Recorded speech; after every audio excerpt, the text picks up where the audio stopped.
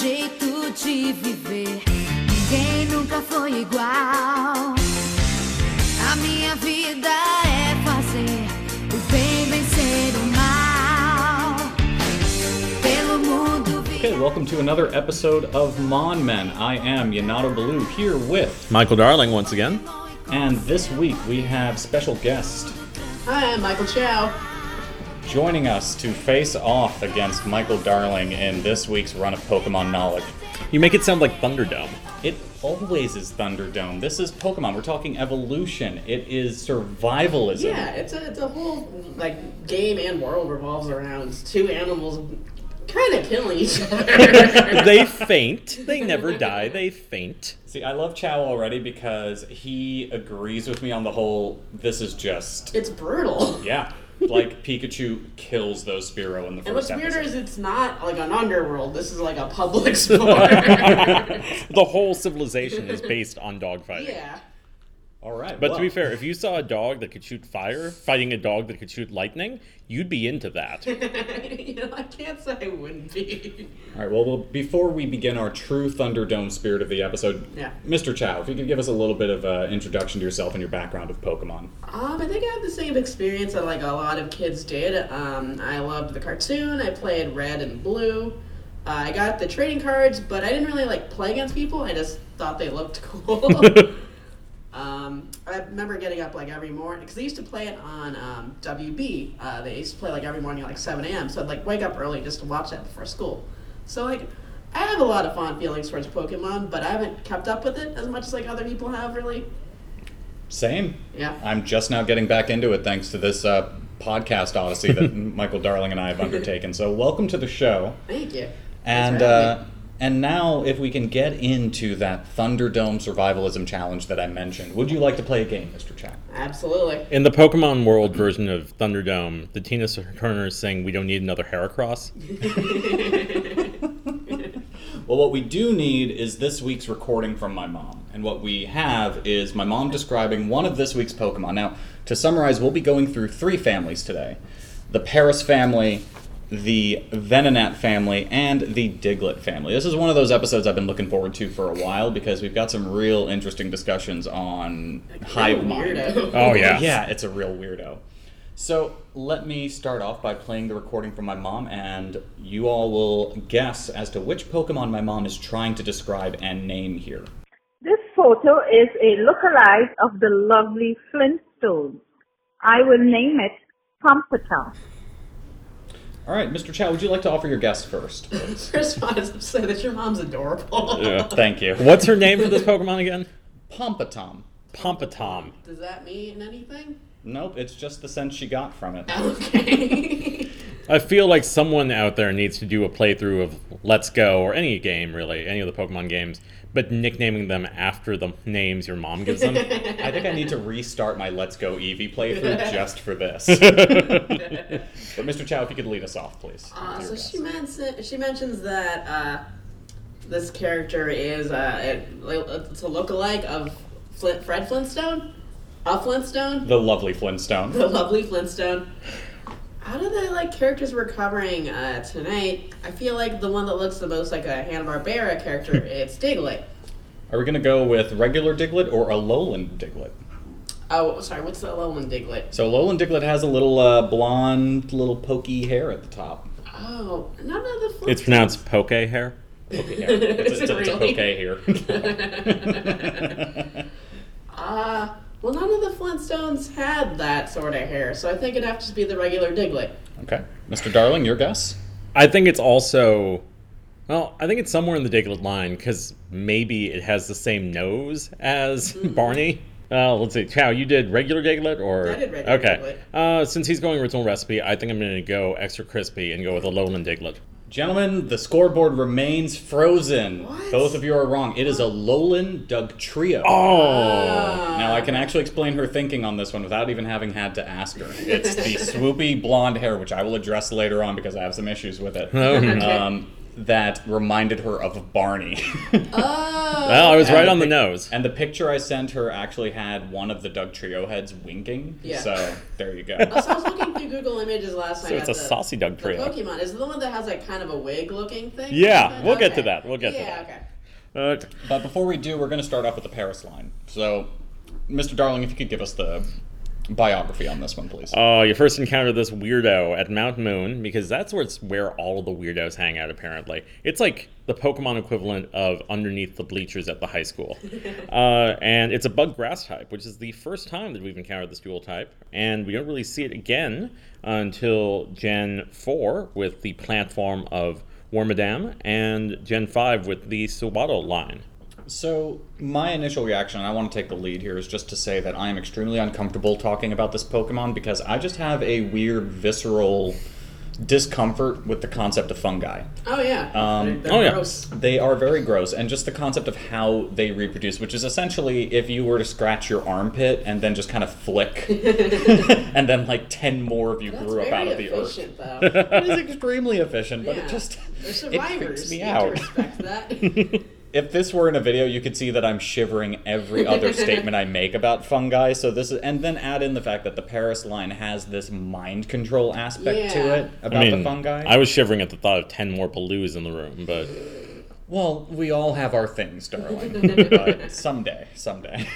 So that's my initial reaction to it. But in spite of that visceral reaction and that visceral fear that I have to fungi, So you're more scared of the mushroom than like the bug creature? I mean, the mushroom's exerting mind control on the bug. That's true. Which is just the weirdest thing. I mean, I will say that the bug, the little lobstery kind of like clicky bug, is very cute. it's supposed to be based on a cicada nymph. I just got like a very like land lobster feel from it, but I can see that. but yeah, I mean, I love it. But I would think. you want to like crawling up in your bed at night? Oh God, no! I Yeah, still it'd don't. be horrible. I mean, it's the kind of thing that I would like be less afraid to see in the wild than I Sure. would other bugs because it's That's it's got the true. big eyes. It Yeah. just looks happy and sweet. Yeah. But it is the size of a small dog, so... Yeah, and I mean, it's helping. It apparently helps like fertilizing the earth with its mushrooms and all that. So it can spread its mushroom all over the earth. Yeah, but I mean, it's the so the real thing is like, what is the Paris really? What is a Yeah. Paris really if it isn't the mushroom? What we're really talking about is a fungus Pokemon here that has taken control of a little sweet lobster baby boy. So do we know if the lobsters have had like a life before these mushrooms take over, or We only seem to encounter them in the wild with the mushrooms on their back. There is a scene in the anime where we see them a little bit scared and they start depositing their mushrooms in the ground, which proves that even when they remove the mushrooms, they're still slaves to the mushrooms. Our poor lobster boys. My major take on this, as far as the design was concerned, is that, and I've always made this argument for that I have a huge crush on Anne Hathaway, tremendous crush on she's Anne beautiful. Hathaway. Yeah, she's absolutely, but she's not. I don't think that she's necessarily like in terms of individual features. I don't think she has a single individual feature that like is conventionally attractive, but it just all works together so beautifully. Like it's just such a study in like how attractiveness kind of transcends like certain standard concepts. Sure. And she's just gorgeous for it. And I think the Paris is kind of the same thing. It's all these parts of like different bugs and The bug cicadas man, got and a lobster, mushroom, weird offset buggy eyes, and it's just adorable, Sure. despite the fact that I hate mushrooms and fungi. Yeah. You're comparing Anne Hathaway to a lobster mushroom Yeah, parasite. It's not flattering at all. In the I words of am- Key and Peele's valets, they're hating on the Hathaways. Just me, not they. Okay. So, but yeah, no, I'm gonna start doing a thing where I actually try to find like a celebrity lookalike for future Pokemon, You're saying Paris looks like Anne Hathaway? or at least a parallel, like a spirit, like it's her spirit Pokemon. It's not like Peter Lorre or something. Some of us would like to meet Anne Hathaway, and if this Yeah. podcast goes big, this could end disastrously She for seems that like ambition. A nice lady. It's mean to compare her to like a bug. She seems lovely. I started this out by saying that this is all love. Miss Hathaway, if you're listening, They're hating on the Hathaways. this is all love. I love Paris. I love you. Please come on the podcast and be our guest for the Mewtwo episode.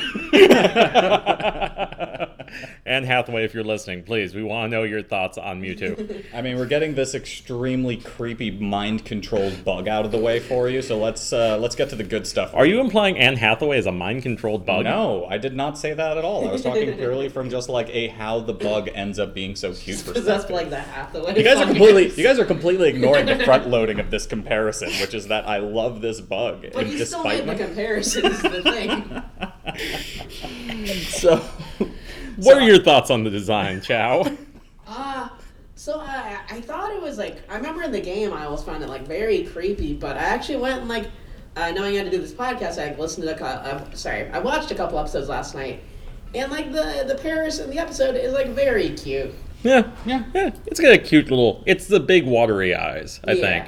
Like it manages to push it over to cute territory. Sure. When it could be just completely terrifying. Like its evolution, I love Parasect because it's a zombie. It has been possessed by this mushroom. It is under total control of the mushroom. The mushroom is giant and the body remains the same.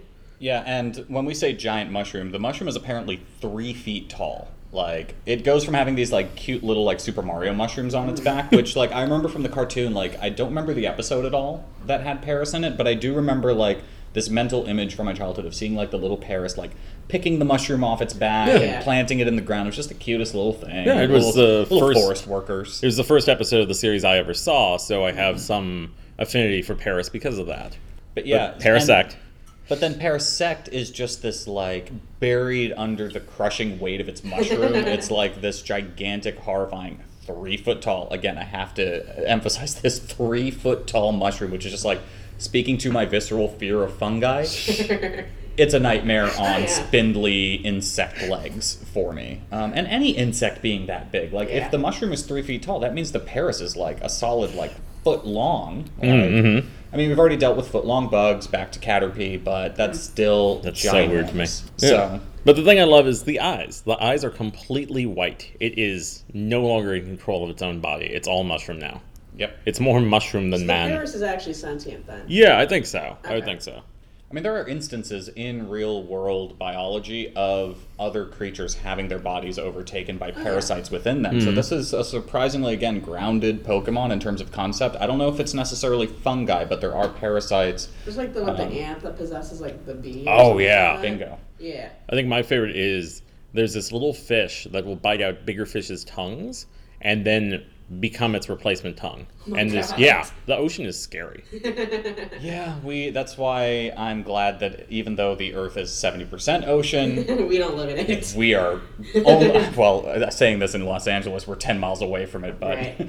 we're first to be victim to it if they finally make their march on us. Day of the Dolphin. Yeah, but you know, one thing that we've touched on is the real world parallels and inspirations from these games, and we mentioned our previous podcast host turned Digimon host for being left in Bill's PC now. Rest in peace, Brett. Rest in peace, Brett.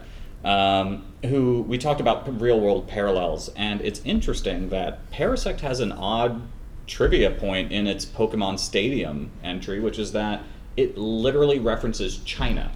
Oh, really? Which is that, Chinese medicine, like, it uses its mushrooms for Chinese medicine. So in the Pokemon world, despite the fact that we have a Paris equivalent that is not Paris, and so on and so forth, Sure. they do have China. I mean, in the Pewter City Museum, which I gotta say, not a great museum. They've got like a couple of skeletons and then a random moon landing display, but with a space shuttle, I think. Wait, But so what countries are left in They- the Pokemon universe? well, we know America because Lieutenant Surge is the fighting American, and what I was gonna say is that there's an old man looking at that moon landing exhibit and being like, "Oh yes, I remember the moon landing. That was great." And you're like, "Okay, thank you. Why are you here in this game?" Yeah, so do we, and I mean, we can like discuss this further on another fan theory episode maybe, but do we think that America lost the Pokemon War and I that think Lieutenant so. Surge is like an abandoned GI who just like decided to make I think make a life for we're himself? definitely not the superpower anymore. Not when Pokemon takes place in Japan, right? Well, kind of. I mean, The first inspired regions yeah, are the first definitely Japan. 4 regions are like Japan inspired, and then the 5th one is New York inspired. Okay. And then France and Hawaii are the other 2. And I mean, considering that the New York inspired one does have certain theories associated with it, that it is the Fallout region from a much more successful 9/11 attack. Hence, so I much don't wilderness co-sign that around one. it. I don't co-sign that So one. I was talking to Darling about this earlier, but so in this world, like Pokemon have always existed, right? Or are they a new Seems like. phenomenon? Yeah. Seems like, but they're always discovering new ones, which seems weird to me. Yeah. And so I think that means that arm racing took on a very different form in terms of like it was not about who could split the atom first. It was So, about like, who got the Charizard first? Yes. Or Mewtwo? who was number one to Mewtwo. Yeah. Yeah. Well, I mean, they were like Mewtwo is something they designed, right? They were Yeah. trying to build a super weapon, basically. Yeah. J. Robert Oppenheimer surveying the Mewtwo project. I think it was because America just put all its stock into fighting Pokemon. So, do you think Japan won the World War II? I think so. I think that's why the fighting American Lieutenant Surge is the only American you see in all of Kanto. So he's kind of a novelty in Kanto. They're like, oh, he lost, but he's okay. Pretty much, yeah. I was going to say, though, about all that, there's this great old, like, 4chan before it went super Nazi, copy pasta, where it was like just this crazy timeline of some kind of apocalyptic war and everything, and then the last line is Ash Ketchum begins his Pokemon journey. So, while we may speculate about the history of the Pokemon universe in terms of potential world Pokemon wars, one thing I can say for certain is that unlike other episodes where we've had fairly illogical, weird jumps in Pokemon evolution, and we will have much more radical jumps coming up, this Paris evolution is a very logical one, surprisingly. Gets bigger, the mushroom gets bigger, takes over the Pokemon. This makes sense. What I don't think makes sense is the next Pokemon evolution line that we'll get to, which is Venonat. Yep. So, Darling, if you could cue us up, please. Venonat's interesting. You first encounter this one on, well, the earliest is on Route 12. But the weird thing is, like, Route 12 through 14, the only patches of grass are hidden behind cuttable bushes.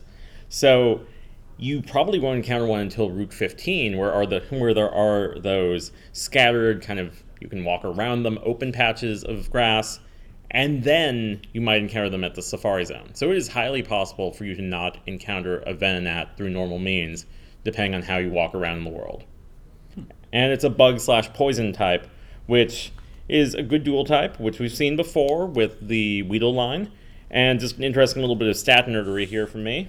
33 out of the original 151 are poison or part poison.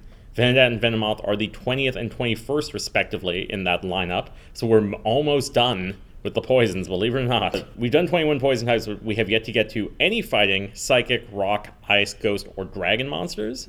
And only 3 of the Kanto Dex's 32 water types. So wrapping this all up, with Tentacool and Tentacruel being the only in Gen 1 water poison types, 63 out of the original 151 Pokemon are either water or poison. What the fuck is biodiversity? I mean, the Earth is 70% water.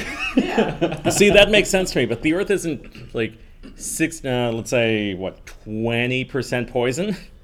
Well, actually, that's most things in the world will kill you. Yeah. Go out in the world right now and try Yeah. to eat 80% of the things Yeah, you you see. can't eat most mushrooms. when they make the Australia region, it's going to be like 50% bug 50% poison or fighting. Clearly you weren't a Boy Scout because you cannot eat most leaves. No. I'm a fucking Eagle Scout. The lesser scout. It's literally top of the line. It's like the highest honor. It is the male equivalent of the Girl Scout Gold Badge. I'm hearing a lot of scout privilege here. So darling, I remember way back in now the olden days of this podcast, you did mention that Butterfree may have been switched with this potential line, and looking at the Venonat design interesting. especially, you can see a lot of similarities with like Butterfree's little like pink nose and fangs, and Venonat's very similar Yeah. facial features. And the Same eyes, coloration. too. Yeah, the eyes, I think the eyes are the biggest factor here on this Maury Povich style DNA test. Because the theory is that Venomoth and Butterfree got switched at some point in pre-production. So Venonat would become Butterfree, and Metapod would become Venomoth. Obviously, the names probably would have been different. So Venonat and Butterfree have similar colors and eyes, while Venomoth's eyes are more similar to the pupil style eyes, the like normal cartoony pupil eyes that you see on Caterpie and Metapod. Metapod? What am I? Am I from Boston now? Metapod. You are the very Pocketcon Metapod. Don't worry, darling. You are the very model of a modern major general. You can take a breath. But the one thing that I find interesting is that Venonat, despite being kind of this weird like Venom parallel to the Caterpie line, doesn't have a like Venom, like the form. Spider-Man character. Well, no, yeah, I guess so. The evil version. I guess it is, yeah. I guess it is the symbiote version of Caterpie. Tom Hardy makes out with Venonat. But it doesn't have like a Venopod, like cocoon in there. And, you know, to kind of bounce into the Venomoth discussion a little bit, the Venomoth design just feels, it's another one that I'm gonna hate on as very phoned in. It's just like, all right, we just need another flying like bug to finish things off. We've already done the wasp, we've already done a butterfly, now let's do a moth.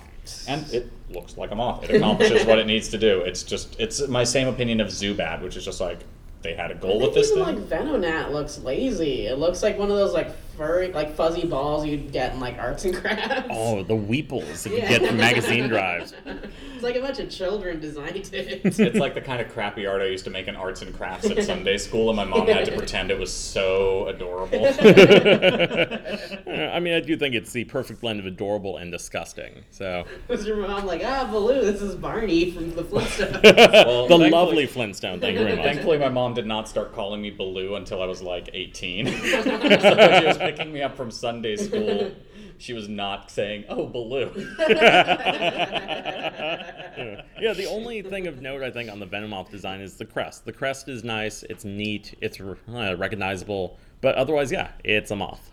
It's a moth, and I just think it looks extremely dumb. And not like dumb in terms of like it being a lame design, but dumb in the sense that I worry that this Pokemon forgets to breathe from time to time. It has like goofy googly eyes, right? Yeah, it looks like a little bit like dysfunctional. It looks a little bit dysfunctionally dumb. But the interesting zoology here is also that, like, in the Pokedex, it's noted that this thing releases venom anytime it flaps its wings. Really? So this thing is just like a walking biohazard, like a flying biohazard throughout every forest, wherever it is. Which I just think it's weird that, like, anywhere you're going in a forest, if a Venomoth happens to be passing through the area, you're dead. How do you even like domesticate something like that? We'll discuss that in Mon's World. I just like that in the red and blue Pokedex, it says that the dust-like scales on its wings are color-coded to indicate what kind of poison it has, which I think is very nice of it, so that if you've got a little field guide and you're like, oh, it's that kind of poison that's going to kill me today. So it just like leaves like a pixie dust trail? Yeah. So just like with butterflies and actual moths, there probably is like speciation within Venomoths, which people have explored on Tumblr. There are Tumblrs that kind of explore like different types of like speciation of like individual Pokemon that I've seen. And so maybe there are, just like there are different kinds of moths, maybe there are different kinds of Venomoths, which I want to speculate on in Mon's World. Teaser for later in the episode. But this is the one I've really been looking forward to, and this is the one that I was so excited about that even though I thought it was going to be easy for you guys to figure out, but my mom managed to stump you guys. The Diglets. Having 4 different types to choose from was really hard. Yeah. It helped. Yeah. I will admit, I will confess, I did tell my mom, do not mention the number 3 in your description. Because I was like, that would give it away. On your part. She said Flintstones, plural. Sure. Yeah. You know the 3 Flintstones with blonde hair? Flintstones, lovely Flintstones. His other family members. Oh, actually, Bam Bam has got blonde hair. Yeah. Yes. So, darling, Like, he's got kind of white hair, doesn't he? So you're really... Bam Bam is actually just a tiny old man. Actually, Bam Bam's not even their kid because they adopt Bam Bam. Yeah, they find Bam Bam. Yeah. Oh, yeah. He's like a found baby. That's why he's like so. That's like part of the thing is like he's so freakishly strong. And he's a feral child. Yes, he's a feral child. Yeah. Kind of rules. That being said, darling, if you can help me out here with some bio information on Diglett, I know it's found in a cave. Which cave? Diglett's Cave. You're kidding. Seriously. Diglett's Cave, which I want to point out that there's also an Alolan Diglett's Cave. They call it Diglett's Cave in Alola. That's again some mainland cultural bullshit. No, I mean, which they're both, I'll have more to harp on. they're both Diglets, are they not? It's just like the Diglets made cave. I'm sure there are lots of Diglett's Caves around the world. We just happen to know of 2 because those are the only 2 we've encountered in the game so far. But yeah, the regular original recipe Diglett is ground. The, as I called it earlier, extra crispy from Alola is ground and steel. And that's another interesting dual typing kind of alternate to the mainland Diglett that we've come to know and love. But I'm more concerned with just the general biology here because there's a lot to unpack in terms of what they establish as the lore for Diglett. Let's start with the fact that this thing supposedly does have legs. It does have paws and legs. So we've really only seen the head, right? Yeah. Which raises a really weird question to me, where we're always seeing it depicted as like just coming out of the ground, kind of poking around. But you fight battles in the water sometimes against swimmers and water Pokemon and everything. Where does it dig from? What's going on there? I think if it's in the water, it has a situation like, what's the legendary Pokemon on the cover of Pokemon Ruby that has that little patch of land that fights, that it like is stranded on? Waiting for its Groudon. fight? Groudon. Yeah. It's like that. I think that any Diglett summoned on water just automatically is able to summon a little like sandbar. Or maybe it just itself. stays by the shore. I mean, you're out in the middle of the water sometimes. Yeah. You're in open water That's between true. Cinnabar and Seafoam. But I mean, that's like killing your Diglett if you summon it on water. The ground is weak to water. Yeah, I'm just saying, like, that's... So you're so desperate to battle somebody out in the ocean that like you're gonna summon your Diglett and basically kill it without the other Pokemon having to make a move. God, I would love that if that was a factor in the game. Like, you send out a fire type or a ground type or a rock type into the water and then it's instantly like, you idiot! Supposedly I'm the negative sadist on this podcast, but Darling is the one here enjoying fantasies of Digletts being like I mean, you killed still like by water their own animals train. against, like, you use Magikarp on land all the time, right? Or at least you can. Yeah. I mean, can you really use Magikarp? It's true. So, my thought on this when I read this little tidbit that Diglett do have legs, was, I don't know if you guys we're all extremely online people, as the kids say. Yeah. We've seen that horrifying Thomas the Train meme where it's like the face and the and like it's an X-ray of Thomas the Tank Engine. It's like a human body. Yes, stretched yes. out. Oh god, I'll put a link to it in the show notes, folks. I'm Good. gonna ruin and make it so that none of you can sleep after listening to this. Well, while we're doing that, also put in the show notes a link to my favorite weird, stupid image on the internet, a X-ray of what's below Doug Trio, where it's actually 3 really buff guys wearing pink thongs, just kind of huddled together while their heads poke out of the ground. That just reminds me of like those carnival put your head here things, and I would love to do that. It's a Pokemon that's actually just a face and hole. Well, I'd like it actually if it was the reverse of that. So in this case, you're putting your face behind the Doug Trio face, and then your body is what's underground. I always assumed like the head was like most of the body, and like they just had like little legs. Like There's just more head. I imagine looking a lot like Dogbert or something. Like Dogbert. Yeah. So It's like a Scott Adams anime character. yeah, while we're on the subject of Scott Adams, this is my now weekly statement of fuck that guy. Over that. Let's pick another conservative that I hate. I'm surprised he hasn't created an anime yet. Yeah, there's a bunch of anime. Dilbert Gaiden. Going, they're fans of him, I'm sure. Dilbert Gaiden. Anyway, so Diglett. So I had a theory about the whole legs thing that The legs that we thing. noted. Yeah, like the fact that Diglett has legs, but we don't ever see it and all that. I think this is another nod to the dummy Ash in a coma theory. Yes. Which is that he has, in his 12 years until he got into that coma, never actually seen a Diglett in person. He's just only ever seen Really? gophers. Like, what he's actually trying to picture in his coma are gophers. And he's never actually seen one, just like them darting their heads away, so he can't picture them having any limbs.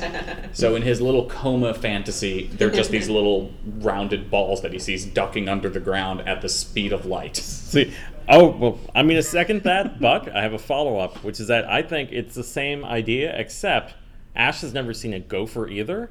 He's only played Whack-A-Mole. I love that, and I love that we're building up the Ash in a coma theory. We don't even have to do a bonus episode on it. It is now podcast canon. It's lore. So wait, there's also gophers in the Pokemon world? They Presumably. don't play like Whack-A-Diglett? I'm sure they do. Yeah. I would not be surprised if that was like a background joke, like the Pokemon's like own take on like a BoJack Horseman background joke.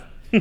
But to go back to the speed of light thing, that's another thing that Gary apparently says in the show, Yeah. which validates Darling's favorite pet theory of dippy 11-year-olds tricking professors. We have it on record. Gary actually So states Gary says this to Professor Oak, right? yes. Here's my thought: is that his internal monologue is like, okay, yeah, sure, whatever, kid. I've got a smash sesh with Ash's mom in 10 minutes. Not gonna bother correcting you on this one. Like, Professor Oak is basically just Rick. Again, podcast canon is that Professor Oak is a huge player. Sure. We've established He's like that. the Jonas Venture of the Pokemon universe. Yes. I just watched the Diglett episode last night. Also, it's like a sweet episode actually. Do tell. Basically the premise is that there's land developers that want to build on this mountain, but they need somebody to get rid of the Diglets, and instead of any of the Pokemon fighting Diglett, they all just refuse to come out of their Pokeballs, and there's solidarity among them. Pokemon unionizing. Yeah. There's a Pokemon union. Nice. But we find out the thing is that they don't want to mess with the Diglets because apparently the Diglets kind of build that whole landscape. They form the mountains and they plant the trees, which I don't know how far out that goes. Well, we'll get to that in Mon's World, I'm sure. But I love that there's a Pokemon Solidarity episode. That makes me very happy.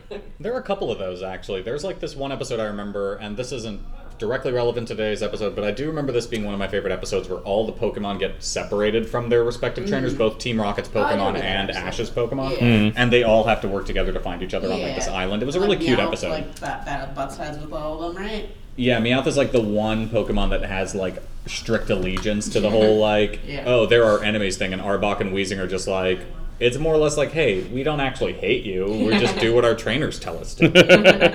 And they actually work together, and it's really sweet. That's and delightful. What they do to the Pokemon even crueler than. Well, it's like professional wrestling. It's all kayfabe. it was that episode that was meant to make you think. So, moving on to Dugtrio, speaking of the fact that we have a Pokemon that supposedly breaks the theory of relativity by being able to submerge at the speed of light. Yeah. We also have in Dugtrio a Pokemon that can dig through the earth at the speed at which a cheetah runs. That is the official speed, 65 miles an hour. That's why they have earthquake power, right? Is that one of their things? Yeah, they can create earthquakes. They're noted in the Pokedex for being able to cause small earthquakes with their digging and movement. You know what this means, right? Gary thinks that Cheetos run at the speed of light. What a dumbass. I'm just thinking about this. I was thinking about this poor Pokemon trying to live in an urban zone and and not. They don't mention that they have echolocation or anything like that to know where they're digging. So this poor Pokemon runs into a concrete foundation of the Beverly Center or something like that, and then just turns into paste. So that's how Dugtrio helped fertilize the earth, apparently. That reminds me of one of my favorite Pokemon images. In the Team Rocket expansion of the trading card game, there was the Dark Dugtrio card, which depicts a Dugtrio just burrowing into the middle of a bedroom in a house and just breaking stuff. I love it. Yeah, it's just horrifying. I love it so much. Apparently crazy strong, right? Yeah. But they're also terrifying from a Dr. Moreau standpoint. Because this is the big one that I've wanted to discuss. We're going to discuss this. We're going to encounter this again, which is the hive mind aspect of this particular Pokemon. Well, I have a note about that. You were saying about Jigglypuff and Wigglytuff, how it's such a phoned-in, lazy evolution design. I think that stuff like this, the let's add 2 more heads, that you'll see here, and then again with Dodrio, that's even more lazier. This is literally 3 Diglets. Or something like a mole. Oh, that'd be good. I like that. I mean, I think even the Alolan design doesn't do anything great. I will get to the Alolan design in a minute because I'm bottling up that hatred. It's like a champagne bottle where the cork's about to bust. But for now, I do want to discuss, what do we think happens to a Dugtrio if you somehow were to forcibly, if your hands could move a mile an hour faster than the speed of light and you could snatch one of those heads away before they submerged, what would happen? Do we think that it's so are we picturing, knowing that Diglett are quadrupeds underneath the ground, Apparently. are they, all group hugging under there? Well, to be fair, we know they have legs. We don't know how many. Yeah, we don't actually know how many legs they have at all. Oh god, don't terrify me picturing a centipede Diglett. Yeah. Now it's Dugtrio centipede, the human centipede Or it could down be there. Oh, too far. Octopus, possibly. It's like a land squid. Game Freak, if you're listening, please just show us the Diglett. Yeah. Make us all It's sleep all well. right. We need to see like a Dugtrio like burst out of the earth like a whale free-willying. Can we have like a Dugtrio episode where they're escaping from the safari zone and they just like leap out of the earth over a wall? Speaking of whales, just have to throw this out here. So we know that Diglett is the smallest Pokemon we've encountered so far at a mere 8 inches tall. At least what we see of Someone it. has measured these Diglett, son.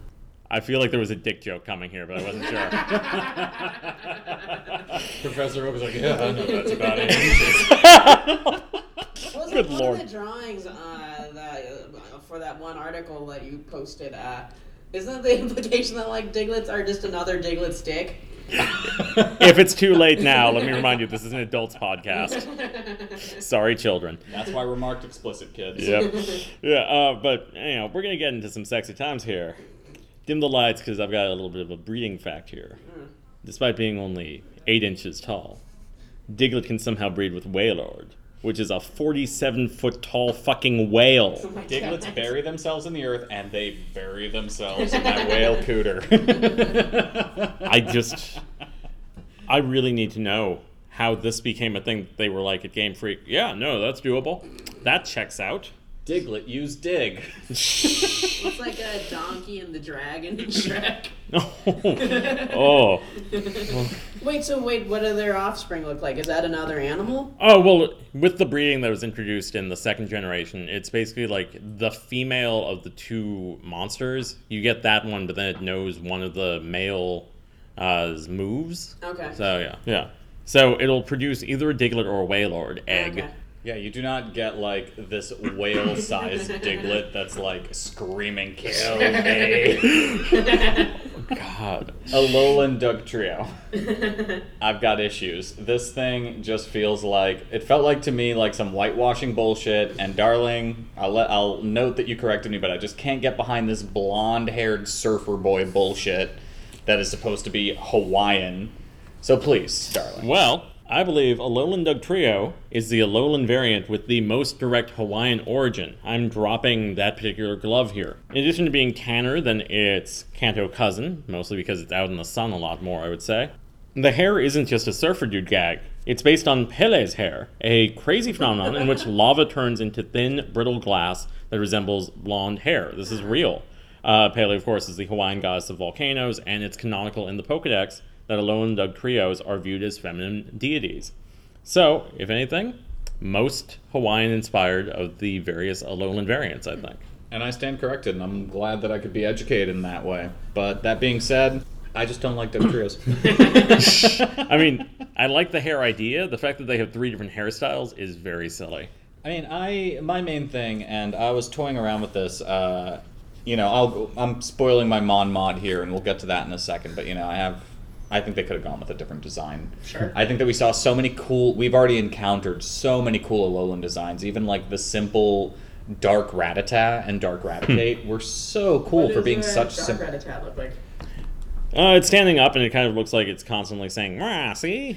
I'll show you later. It's got more of a little mustache going on with its whiskers. Yeah. I deferred to Darling to give that description just so I could hear him say, "Rah, see?" Well, Charlie's got that today. Yeah. But I think your description of it being, "Rah, see?" is good enough. And then it turns into Marlon Brando in The Godfather. Yeah. Or Marlon Brando in real life in the 90s. Upright Marlon Brando. Which brings us back to the island of Dr. Moreau. So let's go from Dr. Moreau into how we would Dr. Moreau one of these Pokemon today. So this That is is the a transition. This is the segment I like to call Mon Mods. One change to any individual Pokemon or family that we think would improve the Pokemon, whether it's design, typing, what have you. I've already kind of teased mine, so I'll just jump right in, which is, Dugtrio and Alolan Dugtrio and Diglett are steel types.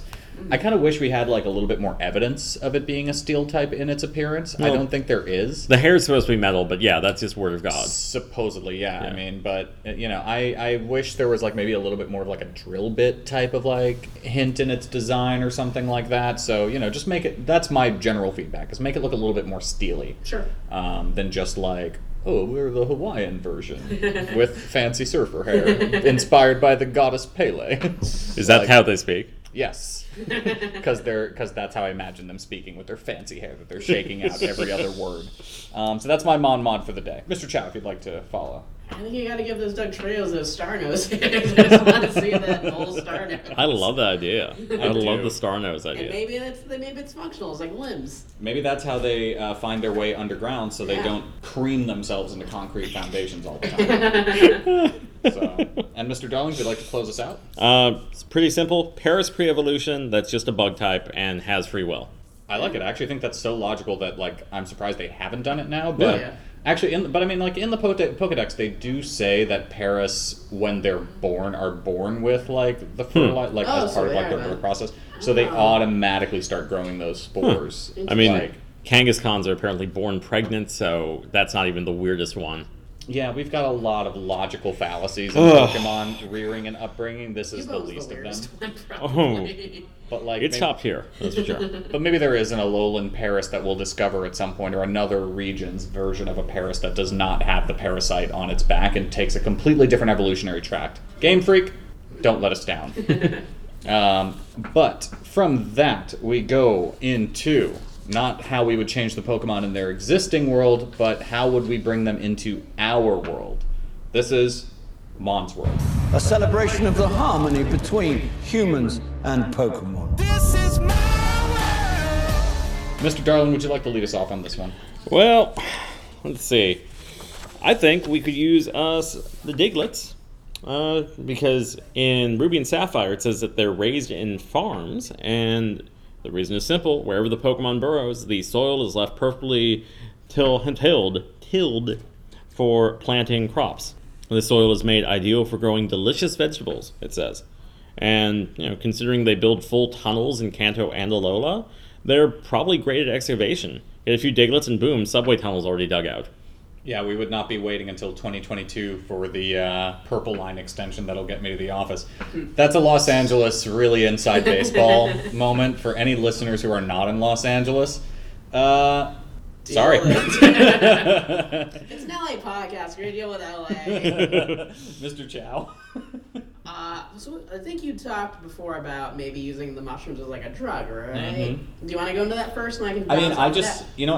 I think I'm going to kind of loop Venomoth into that, and I guess we're having the same thought. Oh, which is Venomoth, that, huh. Venomoth having because the Pokedex does mention that its scales define which kind of poison it's able to release. Maybe there is a Venomoth, just like there are different strains of mushrooms, Paris and Parasect, that can also produce psychedelic effects. I think that there are Venomoth and Paris that are raised exclusively for drug production. Recreational purposes. Oh yeah. Hey man, you got any Venomoth? Oh yeah, there's an Eyewitness News special on in the Pokemon world tonight about your teens are using Venomoth to get high. What's the verb for doing Venomoth? Venning. Venning, okay. It's like kids are covering it by saying, "Oh no, we're talking about Venmo," when really they're venning. Are they paying each other back for Oddish slaw and hot dogs, or are they venning? Well, what gets you higher, Oddish or Venomoth? I mean, I don't think Oddish gets you high because I don't think that has enough poison. But I mean, remember, Gloom is the one that's so poisonous that it's getting high on its own supply. Yeah. So I think that we've got illicit drug potential in the Paris and the Venomoths. I think Venonat is what its name says. It's just a pest. Parasect, I think, is just a fucking terror. Oh yeah, it's it looks exactly like the brain bug from Starship Troopers. Yeah. Paul Verhoeven's Detective Pikachu. Yeah, and I made a reference in the Nidoran episode to the Pokemon universe's Fatal Attraction, cooking a Nidoran.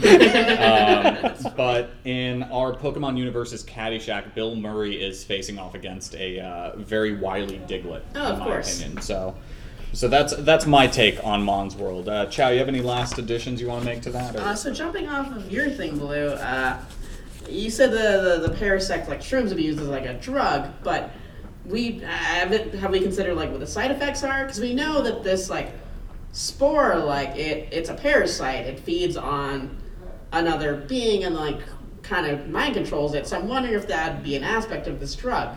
I think it would be. I think that's kind of like what we call opening our minds. That's like the side effect is you suddenly feel open to new adventures. So like it's like salvia. For 5 minutes you're freaking out and you're being possessed by this mushroom, and then you're done. And for some reason, everybody's epiphany they have on this drug is, I need to move to the country and start farming, man. I think it could be used for that. But I think initially, like here in the States, it'd be initially used for insidious purposes. Because I think it would probably be used by what's Japan's version of the CIA. I don't know off the top of my head. I don't know. I mean, I know in game they have like the international police. Like that's what Looker is a member of. So. Do you think so? Are you suggesting? Wait! I want to point out that in the real world we have an international police. We call them Interpol. Yes, but these are called the international police. It's an interesting portmanteau that is a combination of international and police. Because you were wondering where that name came from. Really, I didn't know that. Back. Sound off, King. No, but in game they're called the international police because Interpol is probably trademarked, but international police is generic enough that they can get away with it. They were like, we'll let the band operate as a psyop, but outside of that... That's why you only ever hear about Interpol and Sherlock. That's the one franchise that's allowed to use it. You never hear about it in James Bond for some reason. Right. So I do think... That's just... Oh, I was just going to say, side note, like I mentioned Interpol the band. One of my favorite rock and roll stories is one day the Rolling Stones are in their dressing room and like their manager knocks on the door and says, guys, the police are here. And so they're like, oh shit. And they start flushing the drugs down the toilet and everything. And then it turns out it's the band, the police. Sure. Oh, that's fantastic. Yeah. That's who's on first. No, serious. That's true though. Like there are so many like weird Rolling Stones stories out there because of course there are. Sure. But anyway, so the international police. Oh yeah, I think they're using this mushroom for interrogation. Truth serum. Yeah, Ooh, absolutely. Man. That's pretty. I like or that. Or like an MK Ultra sort of thing where they're doing acid tests. I mean, that's what LSD was originally developed for too. Like it was developed by like military science. I thought it was supposed to treat like PTSD. Maybe I'm not. I'll have to look into it. I know the doctor who invented LSD, he didn't have anyone to test it on, so he was just like, well, I guess I'll do it. So the guy who invented LSD also had the first LSD trip. Yeah, to my understanding, he actually tested it by accident because he was like, he put the tabs with it in his pocket or something like that, and it like got into his skin through perspiration. Huh, interesting. So, oh god, that's horrifying. Actually. Yeah, that's. So welcome to the Requiem for a Mon Men edition of Mon Men. But let's move from Mon's world into what is always my favorite segment. Mon appetit. If you'd like my personal recommendation. Surprise. All right, I will lead us off this time because this time, as creeped out as I am by mushrooms in their living form, I do love them as a delicacy. Oh yeah, they're tasty. They are tasty, especially when prepared properly, and this time I would go with, just like we have stuffed portobello mushrooms, I'm going to go with stuffed parasect mushrooms. So that's my thought, and I'm thinking maybe a little, I'm going to pull from a little callback, a little diced oddish. A little diced oddish friend, nice little seasoning in there. I think that's a nice, lovely little appetizer. My question is, does cooking it get you high? Does it remove the... If we've already accepted that it's an hallucinatory mushroom. I mean, just like I think there are different breeds of mushrooms, I think there might be different strains of mushroom that like, on the Paris like back in different regions that are fine to eat. Some cause you to trip, some are straight up poisonous maybe. Sure. So we need a spoink to find the good truffles, basically. Ooh. There maybe there is like a Paris like white truffle equivalent. The shiny. How cool would that be? Maybe. Yeah. What color is the shiny, by the way? I think I looked and the shiny is just like more red or something. Yeah. It's not that exciting. The only exciting shiny this week was the Diglett line, and that's weird because like originally they would wind up with blue ground as a shiny, but then in every generation after generation 2, they change it to just like the nose is going to be blue now, the ground is normal. It's like, that is so that's lazy. Boring. Yeah, it's weird that it's a shiny that got worse. You don't have many of those. I continue to stand by my theory that the shiny forms being phoned in imply that the Pokemon designers hate this Pokemon. Chow, what are you eating? I think you mentioned earlier, like the Paris kind of looks like a lobster. I think you just got to broil it up. You got like a nice like Paris Thermidor. Yeah, I was thinking crack open a Paris because, like, I'm not a mushroom guy. I tried some very nice mushrooms last night, and The flavor all over the mushroom was great, but then the texture and taste of the mushroom itself just couldn't do it. A Paris bisque actually does sound pretty good. Yeah. That does sound nice. I'm kind of envious of your guys' choice this week. See, All right. you're eating the mushroom. We're taking the rest of it.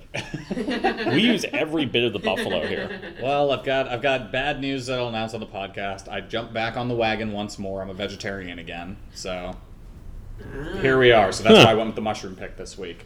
I found a way around it, but I will continue eating meat for this show's sake. I am going to murk some Pokemon next episode. You'll eat fictional meats. I will fictionally eat the hell out of some meat next episode. Oh yeah, it's all meat next time. But before we jump into the preview for next episode, Mr. Chow, I want to say thank you so much for being here. I've got to reminisce about a moment here to close us out, which is that the first time I met Michael Chow in person, I actually slipped into an H. John Benjamin Archer impression. Oh, yeah. Completely unconsciously. I was like, Chow? The Chow? And raced across a bar that we were at to It was introduce myself. startling. For those not in the know, they were Twitter followers, but didn't Yeah. know each other. I didn't even know he lived in LA. I don't think I knew what you looked like either. Yeah, for some reason, I was astonished to find that you do not look like John Goodman in person. Currently my Abby is John Goodman from Speed Racer, which is not what I currently look like. Maybe one, I don't know, maybe one day. That's the dream. You're saving up for that cosmetic surgery. Yeah, I want the Goodman. I think at the time I had Hobbs as my AV, so Okay. I think that may have been why we just did not expect each other to Sure. look the way we did. But I was super excited. I think like Darling probably just said I was here, and then you saw me and you just darted. I had to ask him to point you out first, and I was like, yes. Oh man, well, thank you so much for coming. Is there anything you'd like to plug before you go? We'd love to have you back sometime. But in Oh the yeah, meantime- I'd love to come back. Thank you so much for having me on.